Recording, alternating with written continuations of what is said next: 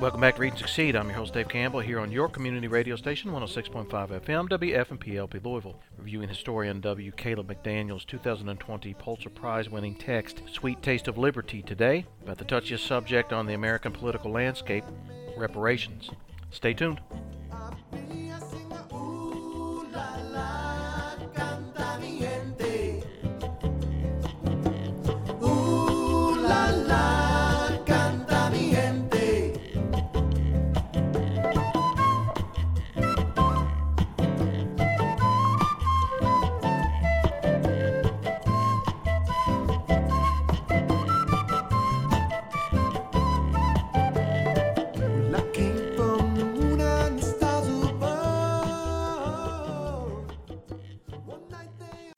I'm Amy Goodman, host of Democracy Now! Greetings to all Democracy Now! Listeners on Pacifica affiliate Forward Radio 106.5 FM, WFMP-LP in Louisville, Kentucky. This grassroots community radio station relies on volunteer power and your financial support to continue broadcasting the progressive, national, and homegrown local programming you've come to expect from Forward Radio. At a time when our public airwaves are being gobbled up by corporate interests, here's an open mic dedicated to local voices, civic engagement, and community empowerment. Please go to forwardradio.org and pledge your generous support today. Thank you so much. Welcome to episode 13 of Read and Succeed, and thank you for joining us. We are capping off what is essentially a 3-episode series on race relations in and around Louisville following the September 23rd Breonna Taylor verdict. Episode 11 was a very moving conversation with 26th Poet Laureate of Kentucky, Dr. Frank X. Walker, immediately following the verdict, discussing his poetry about the first black Louisvillian. Captain William Clark of the 1804 to 1806 Lewis and Clark expeditions enslaved black manservant York, and social reflections about the black experience in Louisville past and present. That was followed in episode 12 by Hard Talk with Dean of Behavioral and Social Sciences at Jefferson Community and Technical College, Mr. Chip Thomas, about the 2016 Pulitzer Prize winner for general nonfiction, Evicted, Poverty and Profit in the American City, by sociologist Matthew Desmond, and the even harder realities that race has played in the socioeconomics of housing security, or the lack thereof.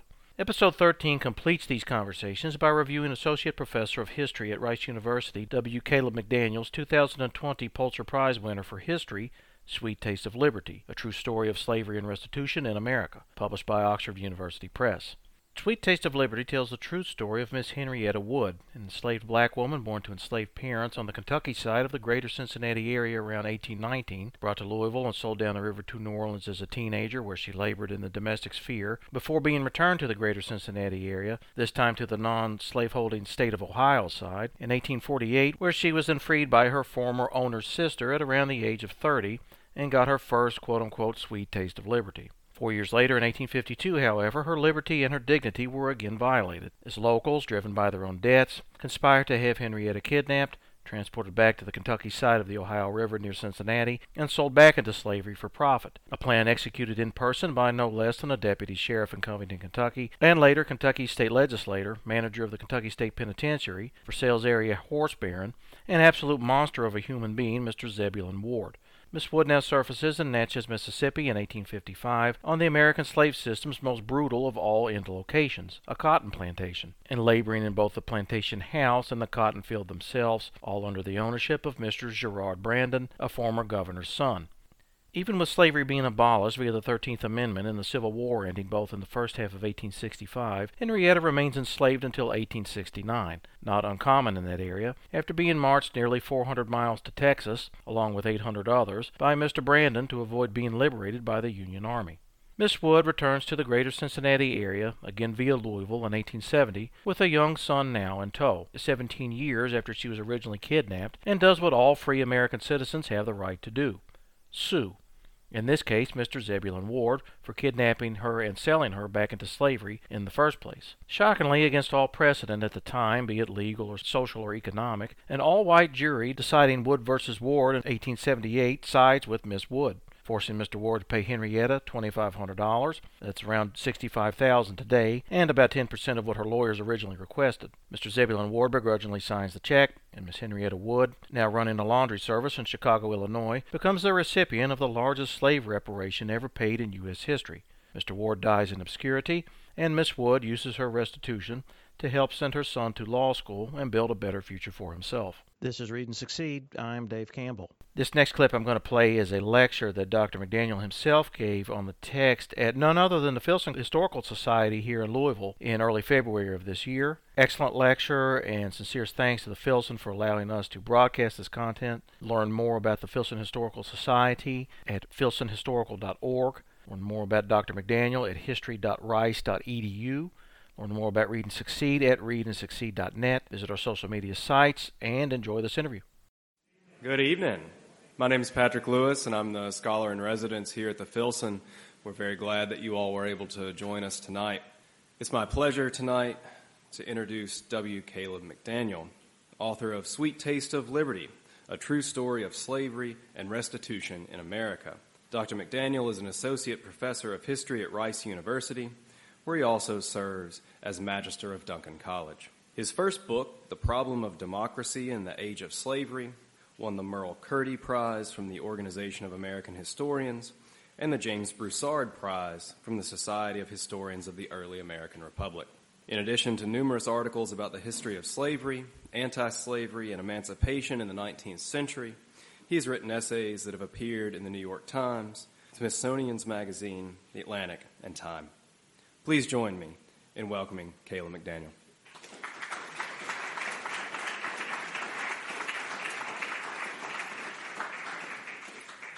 Thank you, Patrick, and thanks to all of you for being here tonight. I'm delighted to be here at the Filson. It's been several years since I was here doing research, and a lot has changed. This building was not here, and it's really great to see how the Society's campus has grown. I'm looking forward to sharing with you tonight some of the finds that were made actually here at the Filson that supported the story that I tell in my book, Sweet Taste of Liberty. Before I talk about the story of that book, though, I wanted to begin by discussing another project that was actually published just about a month before my book came out in September of last year, the 1619 Project, released by the New York Times, that you may be familiar with. An issue of the New York Times Magazine, as well as a special insert section, the 1619 Project was packed with articles by journalists, sociologists, historians to mark the 400th anniversary of the arrival of the first enslaved Africans in British North America. The aim of the project was both to publicize and tell that history, but also to reflect on the long legacies of slavery in American life up into the present. And so, perhaps not surprisingly, it attracted criticism from Americans who still resist the conclusion that slavery did have a long-lasting impact on our national life.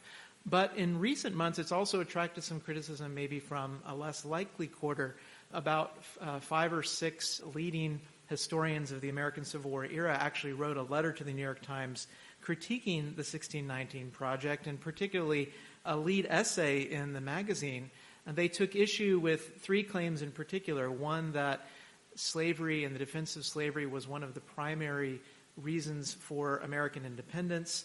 Also, that Abraham Lincoln was not a supporter of racial equality, and also the claim that African Americans have largely fought the struggle for their freedom alone.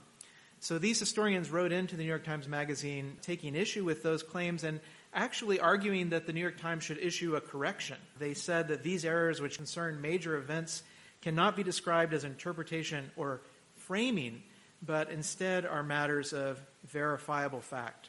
One of the historians who signed that letter, Sean Willentz, later doubled down on that argument in the Atlantic magazine when he argued that the 1619 Project was undermined by some of its claims, which again he called a matter of facts.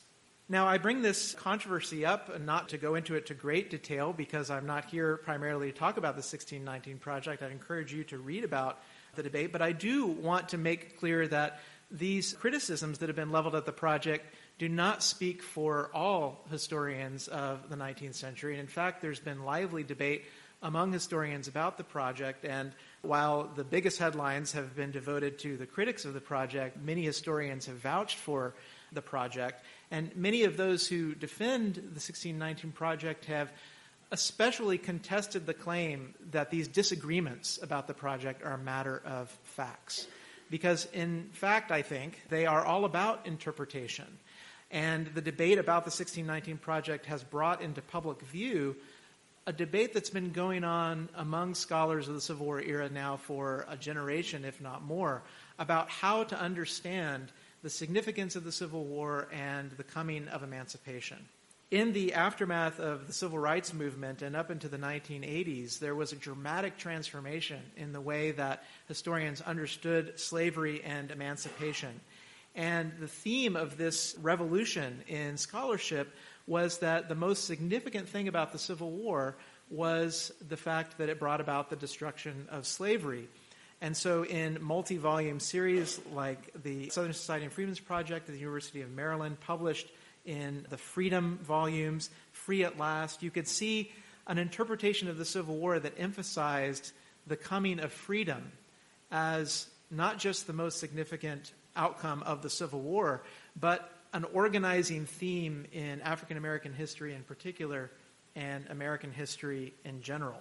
In fact, some historians refer to this historiographical sea change from the 1970s to the 1980s as the freedom narrative. And you can see that narrative exemplified in textbooks like the one written by John Hope Franklin, From Slavery to Freedom. So the freedom narrative idea was that that's the way that we can most accurately capture what happened in the Civil War era, a movement from slavery to freedom. In recent years, though, there's been, as there often is in historiography, a kind of swinging of the pendulum of historians starting to rethink the freedom narrative and to point out not ways that it's wrong, but the things that it leaves out or the things that it obscures. And a lot of these books can be seen in this stack of recent publications. The theme of a lot of this recent scholarship is just to point out that the movement from slavery to freedom did not happen in a moment or with a single event. It wasn't a light switch moment where there was slavery and then suddenly there was freedom. But instead, the coming of freedom was a process, often a chaotic and uneven process, experienced differently by different actors in that process in different places in the country and at different moments in time. And so you can see in prize-winning books like Edward Ayer's The Thin Light of Freedom, or Stephen Kantrowitz's book More Than Freedom, which argues that black abolitionists after the Civil War had to continue to struggle against unequal civil rights and racist policies even in the Civil War era North, that they were fighting for more than freedom. You can see an anthology there on the left, Beyond Freedom, which collects some essays that challenge the idea that freedom was a simple outcome of the Civil War. Or Chandra Manning's book, Troubled Refuge, Struggling for Freedom in the Civil War, I think is also exemplary of this trend. The title that I think captures this rethinking of the freedom narrative best is a book that just came out last year and won pretty much every conceivable book prize for Civil War historians, Embattled Freedom by Amy Murrell Taylor, Journeys Through the Civil War's Slave Refugee Camps.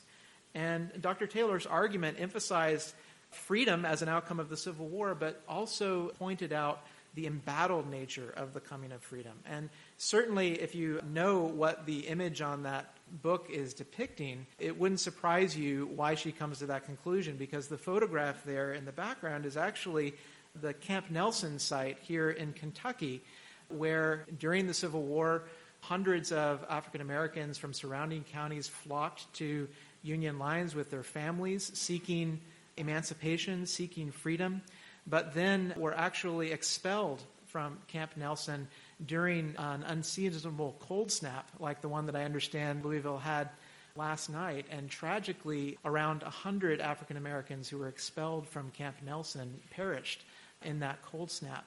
So one of the things that historians who are writing about the Civil War now are thinking about how to tell a narrative of the Civil War that can, on the one hand, celebrate and mark the emancipation of 4 million enslaved Americans by the Civil War, but also not forget about the 100 who died in Camp Nelson or the hundreds of others who died in the unsanitary conditions of contraband camps across the American South. How can we reconcile those two stories? So what I've tried to suggest just very briefly is that there's sort of a scholarly debate that's mostly played out behind the scenes and not in the newspapers for a number of years, of historians on the one hand emphasizing the coming of freedom in the Civil War, and historians, on the other hand, pointing out the unevenness of emancipation, the things that freedom narrative, the tragedies perhaps even, that freedom narrative obscures. And so what you see, I think, in the 1619 Project is a lot of those interpretive disagreements coming into public view for the first time. In other words, it's not just a matter about verifiable facts, but there's actually a deep interpretive question that's at play in these disagreements. I start with that very long-winded preface because the story that I'd like to talk to you about tonight, which is the subject of my book, Sweet Taste of Liberty, came out about a month after the 1619 Project. And as I've been following these debates, I've been sort of thinking about whether this story fits within the sort of classical understanding of the freedom narrative in the Civil War era, or instead, is this a book that I should place on that stack of recent books that are emphasizing embattled freedom? And that's the question that I'd actually like to pose to you tonight to think about as we work our way through the story that's told in this book. Is this a story that exemplifies the freedom narrative, or does it show the embattled coming of freedom during the Civil War era? The book tells the story of Henrietta Wood. The story is actually going to take us to lots of different states, ranging over a century. We're going to go from Kentucky and even some key events that happened in the story right here in Louisville, all the way down to Texas, near Houston, where I'm from. Because I'm from Texas, by the way, you'll have to excuse me. I'm not from Kentucky, and I understand that you all have some interesting ways of pronouncing certain words and place names. So I know, for example, how to say Versailles, but I may say other words that you could correct me on. If I do that, all y'all will have to forgive me. But we're going to begin in Boone County in northern Kentucky around 1818 or 1820, when Henrietta Wood was born on a small farming hamlet that was known at the time as Towseytown, located just across the Ohio River from Lawrenceburg, Indiana. I actually visited there in the course of my research and found the land where Towseytown most likely was located. There's a family cemetery there with members of the Towsey family. And for Wood, this was the place, as she grew up, where her first memories would have been formed, where the people that she first loved and who told her about the world, her mother Daphne, her father Bill, her brother Joshua, and other siblings, lived and labored in bondage to the family of a man named Moses Towsey. Towseytown was actually just on the edge of the Ohio River, and you can see how close the slave state of Kentucky at that time was to the free state of Indiana, a place where slavery had been made illegal at the founding of the state. And that meant that Henrietta Wood, when she was born in 1818 or 1820, if she stood on the banks of the Ohio River as a child, she could literally look across the river at a place where her enslavement would have been prohibited. That's how close slavery and freedom were at this moment, and how close Wood was to freedom, even at the moment of her birth. But she didn't remain in Towseytown for long. Because she lived in a slave state and was born to an enslaved woman, she was legally considered the property of Moses Towsey.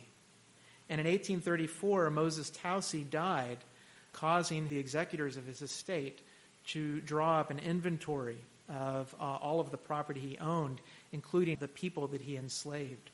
On that inventory were the names of Henrietta Wood's parents, Bill and Daphne, the name of a brother she later remembered named Joshua.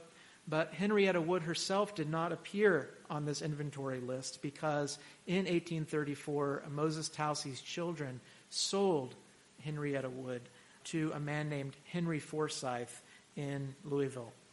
This was the first of several times that Henrietta Wood would be sold in her life, but it was likely one of the most traumatic sales. It separated her from her family. It also meant that she was now enslaved to a man whom she later remembered as a cruel man who flogged her frequently. And she also had to adjust to life in Louisville, which was a very different place in 1834 than the Boone County where she grew up. In fact, in 1830, Louisville was already Kentucky's largest city, and the population actually exceeded that of Boone County as a whole. The reason, of course, for Louisville's spectacular growth had a lot to do with the growth of the cotton economy in the lower Mississippi River Valley, which meant that there was lots of trade happening between Louisville and New Orleans on steamboats during this period. And in fact, Henry Forsyth, the man who purchased Henrietta Wood, was a man who sold cotton on consignment. He also invested in steamboats. You can see here ads that he placed in a Louisville newspaper selling both cotton and tobacco. Forsyth was worth about $20,000 by 1833. Only a few years later, his estate would be valued at over $100,000. He was a director of the Bank of Kentucky. He was an investor in the company that was chartered to build the original Galt House. So he was a very wealthy and well-connected man in Louisville. But it all went bust in 1837 with a nationwide economic panic. And around that time, Henry Forsyth sold Wood again to a French immigrant named William Sorode, who by that time was also a merchant in Louisville. Sorode, who was originally from France, decided in 1837 or 1838 to move with his family down the Mississippi River to New Orleans, and he took Henrietta Wood with him, hundreds of miles away from all of the places that she had known. She remembered later being put on the steamboat, the William French, and taken down the Mississippi to New Orleans. So we've started in Towseytown, but due to two sales that took place before Henrietta Wood was even 20 years of age, she has ended up in the thriving metropolis of New Orleans, the heart of the nation's cotton economy at the time. She lived and worked in William Sorode's house for about 6 or 7 years, the site of the home where she labored enslaved. If you've been to New Orleans, it's actually not far away from Louis Armstrong Park and Congo Square, a historically and culturally significant site for the city's African and African American communities. But just as it had for Forsyth, economic disaster eventually came for William Sorode. And in 1844, fleeing creditors, William Sorode abandoned his family and returned to France, leaving behind with his wife, Jane Sorode, the people that he had enslaved in New Orleans. So in 1844, our story actually returns to Louisville. Jane Sorode, who was from Kentucky, decided to move back to Kentucky, and she brought with her Henrietta Wood. For a time, Wood was actually hired out here in the city. There was a thriving for-hire market in Louisville at the time. Enslaved people worked on steamboats along the docks as stevedores and draymen, as waiters in restaurants, as domestic servants in households, and frequently slave owners would actually rent the labor of the people they owned out to those who perhaps could not afford or did not choose to purchase a person of their own, but instead could benefit from enslaved labor by paying the wages not to the worker, but instead to the owner of hired out slaves. There were actually agents to arrange these kinds of hires. And so for a while, Henrietta Wood worked here for a variety of employers. She later remembered that one of the people who hired her from Jane Sorode was a lawyer named Charles Min Thruston. Perhaps you recognize that name.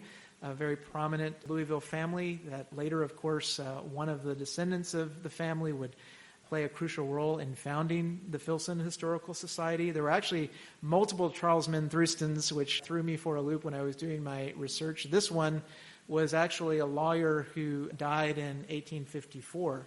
She also, for a time, was hired out to William Bishop, the operator of the Louisville Hotel, and the hotel's papers are actually also held here at the Filson in its archives.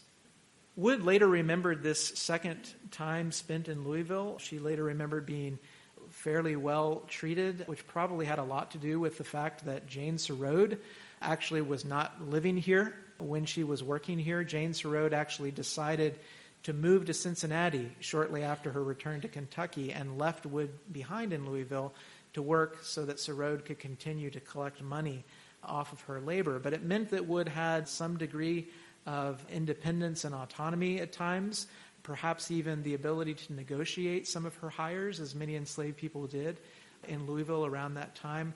There's another reason that she remembered this time in Louisville fondly that I'm not going to tell you, because I hope that you'll read the book. But in 1847 or 1848, the story took a fateful turn when Surode decided to move Henrietta Wood to Cincinnati to work in the boarding house that Jane Surode had opened there in Cincinnati. Ohio, of course, was a free state, and so the laws of Ohio required that any black newcomer to the state had to be registered as a free person before they could be employed in the city. And so, in fact, that's what Jane Surode did. In April of 1848, she went to the Hamilton County Courthouse and she registered officially that Henrietta Wood was now a free woman. Wood remembered receiving a copy of the papers that were recorded there in the Hamilton County Courthouse. And she eventually tested the power of those papers by leaving Jane Surode's employ. And for about 5 years in Cincinnati, she worked for a variety of other families in Cincinnati, other boarding houses, including one that was operated by the family of an African-American man named Samuel Wilcox, who was one of the nation's first most successful entrepreneurs in Cincinnati. She remembered those few years in Cincinnati later as her sweet taste of liberty. But in 1853, those years came to an end. It was in that year that Wood was lured across the Ohio River in a curtained carriage, kidnapped, and re-enslaved in Covington, Kentucky, by a deputy sheriff named Zebulon Ward. Within a few days of her capture and re-enslavement, she found herself incarcerated in the slave jail of one of the most notorious Kentucky slave traders in Lexington, a man named Louis Robards. Now, this was obviously a terrifying moment in Wood's story, but I think it's significant that even at this moment of a dramatic turn in her fortunes, Henrietta Wood showed amazing resilience, a theme that would recur throughout the story we're going to see. She was determined not to have her freedom taken away from her without a fight. And in fact, within the first hours of her capture, she began to tell her story to anyone who would listen. By telling an innkeeper where she was confined by her kidnappers, she actually set in motion a series of events that led to a lawsuit arguing for her freedom being filed in the Fayette County Courthouse in Lexington. And her case was taken up there by a moderately anti-slavery lawyer named George B. Kincaid, who at the time was actually Abraham Lincoln's attorney in Lexington, had been a Secretary of State in Kentucky, and so was a very prominent lawyer in Lexington at the time. He was a colonizationist, which means that although he favored a gradual end to slavery, he also supported the removal of all black Americans from the nation. His vision of the future didn't contain a place for someone like Henrietta Wood. But his belief in colonizationism did lead him to think that anyone who owned slaves should have the power and the right to manumit those people if they chose. And so he may have believed that, if Jane Surode had manumitted Henrietta Wood in Cincinnati, then the law should show that she was free. One of my most exciting moments in doing the research for this book was actually sitting in the reading room here at the Filson. I had come here to look at the family papers of the Bodley family, which is a prominent legal family in the 19th century here in Louisville. And there were actually 3 sisters who married 3 lawyers. And at this time, George Kincaid was one of them, but 2 of the brother-in-laws were here in Louisville. And so Kincaid, in interviewing Wood, had apparently learned at some point that she was hired out for a time here in Louisville to Charles Minn Thruston. And so he wrote a letter to his legal relatives to get in touch with Thruston and see what he knew about her story. And he sent a letter in September of 1853 to his brother-in-law. And I think I let out an audible gasp in the reading room when I read the first paragraph of this letter, where he said, "I think from the testimony of Thruston, I will be able to get proof to sustain Henrietta's claim to freedom." That was Kincaid's hope in September of 1853. But in early 1854, as I mentioned earlier, Thruston died. And his testimony ended up not being as helpful to Kincaid as he had hoped. The lawsuit that Henrietta Wood filed against Zeb Ward in Fayette County, arguing for her freedom, was eventually, in 1854, after a perfunctory trial, dismissed. And Henrietta Wood was ruled to be legally the property of Zebulon Ward. Now, around the same time that Wood loses her lawsuit for her freedom, Zebulon Ward, the man who had kidnapped her, actually had another windfall. He was named in 1854 the next keeper of Kentucky's state penitentiary in Frankfort. I mentioned earlier that Ward had been a deputy sheriff in Covington at the time of Wood's kidnapping, and he parlayed that experience and some connections and also some underhanded tactics to lead to the dismissal of the man who was then the keeper of the state penitentiary and the appointment of Zebulon Ward in his place. Now, this was a very lucrative job to get at the time because Kentucky actually leased out the prison to the keeper, who split the proceeds of any products that were made through the labor of the prisoners with the state. So the inside of the Kentucky State Penitentiary at the time actually looked more like a factory. All kinds of things were made inside the walls: furniture, hemp bagging, various kinds of farm implements. And Ward eventually managed to renegotiate the contract with the state. He paid $6,000 a year in exchange to keep all of the profits from the labor of the prisoners, which, as we'll see later, turned out to be something that made him a very wealthy man. Because of this appointment in Frankfort, for a time Henrietta Wood was actually taken from Lexington to Frankfort. But in 1855, Zebulon Ward sold Wood to some Lexington slave traders who took her down the Mississippi River for a second time. This time, her destination was not New Orleans, but instead Natchez, Mississippi, where the infamous Forks of the Road slave market was one of the busiest slave markets anywhere in the world in the mid-1850s. It served cotton planters in the Natchez district, which was the seat of the Cotton Kingdom, one of the wealthiest cotton-growing regions anywhere in the South at a time when cotton was becoming a linchpin of the American export economy. About 1 million pounds of cotton had been grown in the United States in 1800, but by 1860, that total was more than 1 billion pounds. And in 1840, Mississippi was growing about a quarter of all of the cotton grown in the United States, which supplied about 2/3 of the entire global market for cotton. The Natchez district was at the center of that, and that's where Henrietta Wood was taken and sold.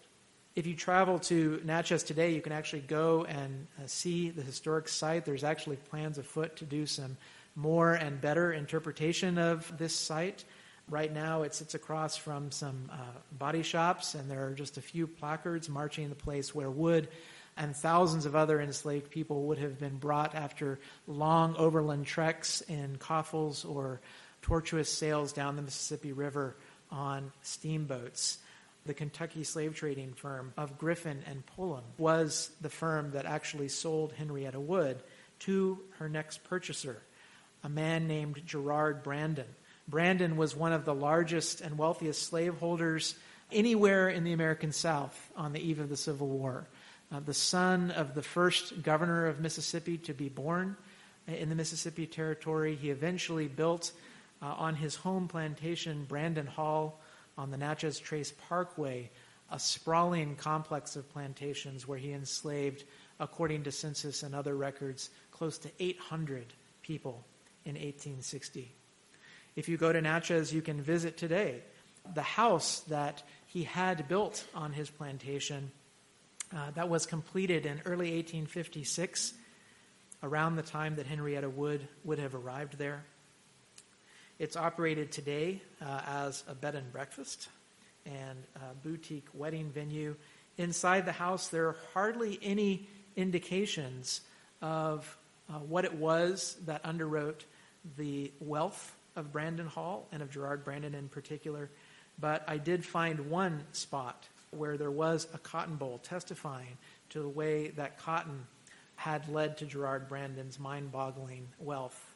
Henrietta Wood worked for a time at Brandon Hall in the fields, and she remained there until the middle of the Civil War, when in 1863, after the Emancipation Proclamation and the approach of United States troops prompted Gerard Brandon to flee to Texas to evade the effects of the Emancipation Proclamation. He forced some 300 people that he enslaved at the time on a 400-mile march across the state of Louisiana into Robertson County, Texas, and Henrietta Wood was among the marchers. She arrived in Robertson County in 1863, where Brandon rented a plantation and resumed growing cotton, intent on remaining there for the remainder of the war. And because of his successful flight, and I think this is significant for our earlier conversation about the freedom narrative and how emancipation came. Although, U.S. troops came to Natchez in 1863 and freed thousands of people in the Natchez district, Wood was not there to see that. She had been taken to Texas, where she remained in bondage until, as she later said, 3 years after the Emancipation Proclamation. That is, until 1866, well after the Confederate surrender at Appomattox, even well after Juneteenth, traditionally remembered as the date when freedom came to Texas. But Henrietta Wood's story did not end there. But in 1866, she did return to Natchez, and after a few years of continuing to work for the Brandon family and never being paid, she did save up about $25 by raising chickens and livestock of her own for sale in Natchez's markets. And she used that money to fund a steamboat ticket back up the Mississippi River to the Cincinnati area, where she arrived at a waterfront that had been dramatically transformed in the 17 years since she had been ferried across it in a curtained carriage and deprived of her sweet taste of liberty. In 1869, she managed to make it to Covington, and the following year, in 1870, she filed a lawsuit in a Cincinnati court against none other than Zebulon Ward, the powerful one-time keeper of the Kentucky Penitentiary who had kidnapped her in 1853.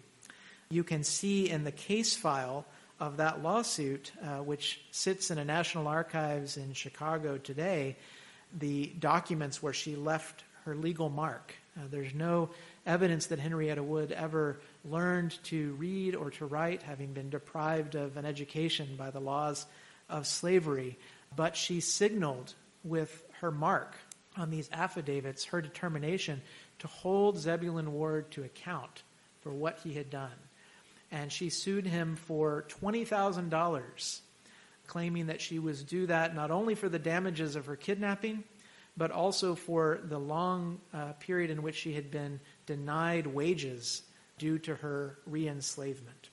What was most remarkable to me as I was researching this story, and ultimately led me to think that this was a book to write, was the surprising outcome of this lawsuit. After a long period of litigation that went on for 8 years, in 1878, an all-white jury in a federal courtroom in Cincinnati ruled in favor of Henrietta Wood in her lawsuit against Zebulon Ward. And 25 years after her kidnapping and re-enslavement, this twice enslaved, twice emancipated woman won a judgment against Zebulon Ward.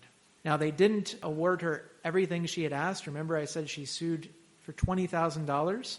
She received only a fraction of that amount, $2,500. Nonetheless, that $2,500 is the largest known sum of restitution ever awarded by a U.S. court to a formerly enslaved person in restitution for slavery. So I asked you to think at the beginning of my talk a little bit about the freedom narrative, and what I'd like to pose to you now is sort of the question of what to make of Henrietta Wood's harrowing life, her tortuous path from slavery to freedom, and then back to slavery and back to freedom. Is this a story that illustrates freedom as the central narrative of the Civil War era? Or is it a story that illustrates the embattled coming of freedom in the Civil War era? Now, as you think about that story, and maybe before you come to a final conclusion in your own mind, let me just briefly tell you what happened after Wood's dramatic and miraculous legal victory. And first, I'll tell you a little bit about Zebulon Ward, the man whom she defeated. After Ward had sold Wood down to Natchez, Mississippi, he continued making a fortune as the keeper of the state penitentiary in Frankfort until his retirement in 1859. After only a few years of working in Frankfort, he had managed to make a fortune estimated at $50,000 to $75,000. And he took that fortune and retired to an estate just outside of Versailles, Kentucky, in the bluegrass country, Ward Villa. Actually, just down the pike from the much more famous farm, Woodburn, of R.A. Alexander, who was, of course, one of the most influential breeders of thoroughbred horses in the 19th century, the owner of the great champion Lexington, who was the stud for, I think, 69 of the first 70 winners of the Kentucky Derby. And Zebulon Ward also took up thoroughbred horse racing. He was part of the circle of wealthy white Kentuckians who laid the groundwork for Kentucky's horse racing culture. Eventually, though, he returned to his first career, keeping penitentiaries. In Tennessee, he leased the state penitentiary in the aftermath of the Civil War, where many of his prisoners were recently freed slaves caught up in the dragnet of unequally applied laws that allowed him to exploit their labor even after emancipation. And then later in the 1870s, in the middle of his lawsuit with Wood, he moved to Little Rock, Arkansas, and leased the state penitentiary of Arkansas and made another fortune off of the labor of predominantly African-American prisoners in the state penitentiary. His life ended there in Little Rock. He left behind an estate worth some $600,000 to his family, which tells you what all of his investments in thoroughbred horses and penitentiary labor had netted him. In today's currency, he would be a multi-millionaire. And in fact, he became a very influential man in Little Rock. His name is still displayed on buildings there in the city. The painting that you saw earlier hung for a time in the Arkansas state capitol. And of course, the convict leasing system that Zebulon Ward was one of the pioneers of in the antebellum South spread to almost every state in the American South after the Civil War, including my home state in Texas. And recently, just outside of where I live in Houston, in Sugar Land, Texas, you may have read some of the national press about the discovery of 95 bodies of African-American prisoners discovered in unmarked graves on a school construction site in Sugar Land, which was a reminder from below the surface of the impact that convict leasing had across the South and in the Reconstruction and post-Reconstruction eras. It was a system, a brutal system, that the historian Douglas Blackman has referred to as slavery by another name. That's Zebulon Ward's epilogue. But what about Henrietta Wood? What happened to her after she won $2,500 from Zebulon Ward? Well, she decided to move to Chicago along with her son, a man named Arthur H. Sims, who had actually been born in Natchez, Mississippi at Brandon Hall after Wood's sale and enslavement there. Arthur H. Sims in Chicago eventually purchased a house in Hyde Park, very near the campus today of the University of Chicago. My research suggests that he purchased the house outright for about $1,200, a significant sum at that time. Home ownership rates were very low for wage-earning families in Chicago in the late 19th century, a city that was just beginning to rebuild from the Great Fire. They were especially low for African Americans. It would have been very difficult for anyone to purchase a house without a loan from friends or family members.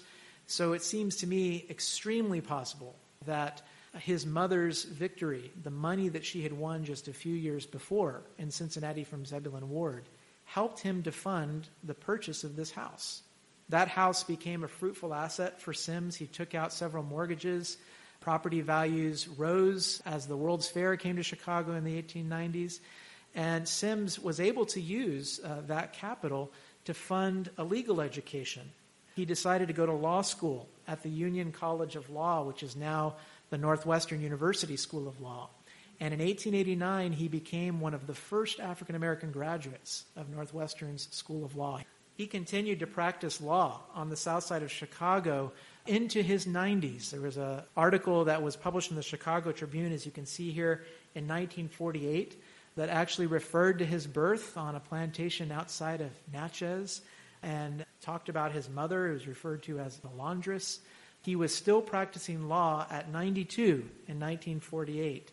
When he died in 1951, Sims left behind a large clan of professionals, doctors, librarians. One of his grandsons went on to become a Tuskegee Airman, and a lot of that success came from the money that had been put into this house that funded his legal education so many years before. By coincidence, in 1951, not long after Sims died, the case file of his mother's lawsuit against Zebulon Ward was actually relocated from Cincinnati to the National Archives in Chicago, which is where I found it in the fall of 2015. At the time, I was just beginning my research on the book, and there was still a lot that I wanted to learn. So you can imagine my excitement when the archivists were able to bring this file from the stacks. Inside, the case file was bursting with clues about Henrietta Wood's story. It included the verdict slip on which the jurors had written their historic decision for Henrietta Wood, an image of which is on the cover of my book. And most significantly, it contained documentation proving that Zebulon Ward had, in fact, paid the money that the jury ordered him to pay. And so that set the groundwork for understanding what happened with Henrietta Wood and her son after her victory. When I saw this case file and I was going through it, I told the archivist there at the time a little bit about her story, about how she had been born enslaved, how she had been freed before the Civil War, how she had been kidnapped and re-enslaved, how she had been taken to Natchez and then to Texas during the Civil War, managed somehow to return back up the river to Cincinnati and file a lawsuit against the man who had kidnapped her. And as he listened to the story, the archivist in the end had only one question for me. Did she win? That's the question that I leave for you to consider. Thank you very much. I appreciate your attention.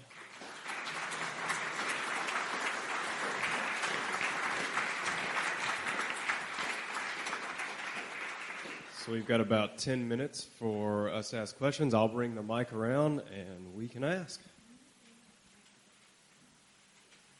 Two quick questions. How did she spend the time between filing her lawsuit in 1870 and the victory in 1878? And the other question is, what was her life like in Chicago when she went to Chicago? Can you tell us any more about that until she died in 1912? Great questions. So when she returned to the Covington-Cincinnati area, she was part of the migration of many African Americans to river cities in the Ohio Valley at that time, who came to the city seeking employment, seeking a better life for themselves and their family. What they found was not a promised land by any means. And in fact, the labor market that Henrietta Wood entered in the 1870s confined African American women largely to the same kinds of jobs that they had done even before emancipation. Domestic work, laundry, cooking, cleaning. So the same kinds of things that Wood had done in William Surraud's house while enslaved in New Orleans. that she had done at the Louisville Hotel while being hired out in Kentucky, that she did in the boarding houses in Cincinnati during her Sweet Taste of Liberty. She was likely doing the same kind of work in the 1870s. Probably when she ended up in Chicago, she continued doing that kind of work, but the question you ask is one that I wish I had more answers about. In the book, I talk about the sources that I draw on to write the book. We're fortunate in Wood's case to actually have, in addition to the case file, 2 interviews that she gave with newspaper reporters in the 1870s. One of them was actually published in 1879 in the Ripley, Ohio Bee, a very small town newspaper. And the other was published in 1876 in the Cincinnati Commercial by a journalist named Lafcadio Hearn. Lafcadio Hearn actually later became sort of a literary celebrity in his own right. He eventually moved to Japan and publishing under another name there.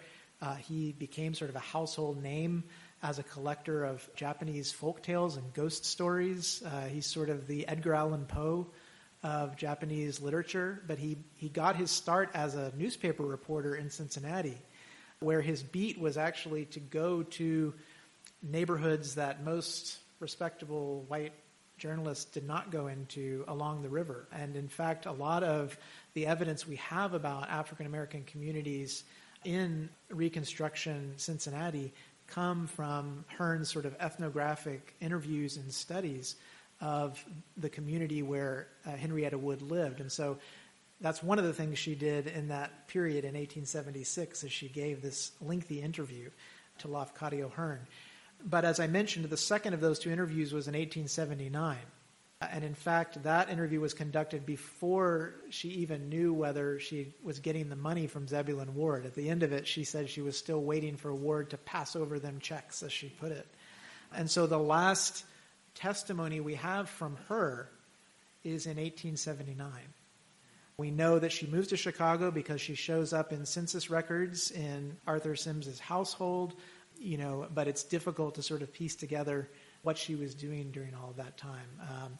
We can know that because she lived to 1912, though, she did live to see her son begin his legal career.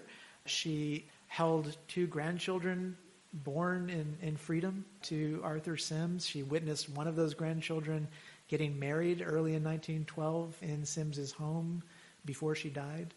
So we can kind of piece together and imagine, what that experience would have been like, but unfortunately we don't have as much evidence about that period as we do about the earlier. Not that I have been able to find, unfortunately. I have been, the question was, did Sims write any memoirs about his career or any legal papers? I was fortunate to meet some of his descendants who did have some family papers that were very helpful to my research, but as far as you can tell, not a lot of autobiographical writings or letters. The question was, did she ever marry? And that is another question that's difficult to know the answer to for certain. Of course, when she was enslaved, the laws at the time would not have recognized as legitimate or official any marriage relationship she may have entered into with another enslaved man. And so, doing the history of marriage, Tara Hunter has a great book, Bound in Wedlock, that sort of explores these source problems, and she's managed to find ways using pension records after the Civil War to try to reconstruct those relationships. But in Wood's case, none of those efforts turned up strong evidence. It's not something she brought up in either of her interviews, or at least it's not something that either of the interviewers thought to record. And so it's kind of one of those mysteries, and there are others that remain, even despite the fact that we have a really extraordinary amount to reconstruct her story. There are some things that we don't know for certain. I was wondering what started your research on this. Was it because of the settlement with Ward? Is that what started the journey on the research? So actually, what started me on the journey was I was doing research. As I said, I'm from Texas, and I was doing research on the phenomenon of enslaved people being brought to Texas during the Civil War by Confederate planters on the run. We know just from some sort of statistical estimates that maybe as many as 150,000 people were trafficked and marched into Texas during the Civil War to evade the Emancipation Proclamation. But we don't know as much as I think historians would like to know about what their experience was like when they were in Texas. And so I was doing research on that when a colleague, Richard Blackett at Vanderbilt University, who knew I was doing that research, ran across in another setting this Ripley B. article about Henrietta Wood's story that included her being brought to Texas by Gerard Brandon during the Civil War. But it also hinted at this lawsuit that she had just won. And so that's what got me down the path of seeing how much I could find about that lawsuit. And ultimately that became the story that I wanted to tell. Great question. So the question was referring to the fact that in the 20th century, we know that redlining and other forms of housing discrimination prevented African Americans in many northern cities, and particularly in Chicago, from obtaining access to fair credit, right? They were sold houses on contract. They were trapped in all kinds of legal tricks. Their property was assessed in a devalued and depressed way. Banks were discouraged from lending to African American home buyers in the very neighborhoods where Arthur H. Sims and his family lived on the South Side. If you can go today and find one of the houses that Sims lived in at the end of his life is still standing there today, and it's very close to Washington Park. If you were to look at a redlined map of Chicago in the 1940s and 1950s, it's right in the center of that redlining. He purchased his house, though, in the 1880s, so this was long before the New Deal and the policies that kind of encouraged redlining and some of those discriminatory practices, which isn't to say that you wouldn't have faced difficulties purchasing a home in Chicago at that time, but the difficulties were primarily getting together the capital to purchase the house, and there was less of a disparity than there would be later. Although, as I said earlier, a very small percentage of African Americans purchased homes in Chicago in that period, but the vast majority of any wage-earning family weren't purchasing homes at that period either.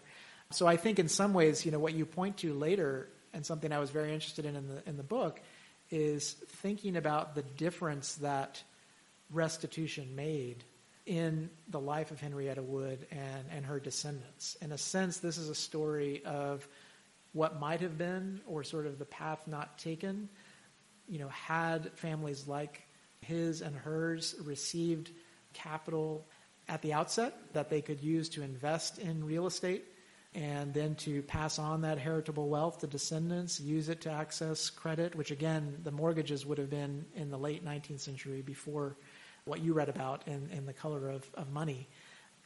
It kind of shows the difference that made, even a small amount of money made in his life compared to what would come later with redlining and all the other forms of Jim Crow discrimination and segregation that followed. Thank you all, and thank Dr. McDaniel again. Thank you.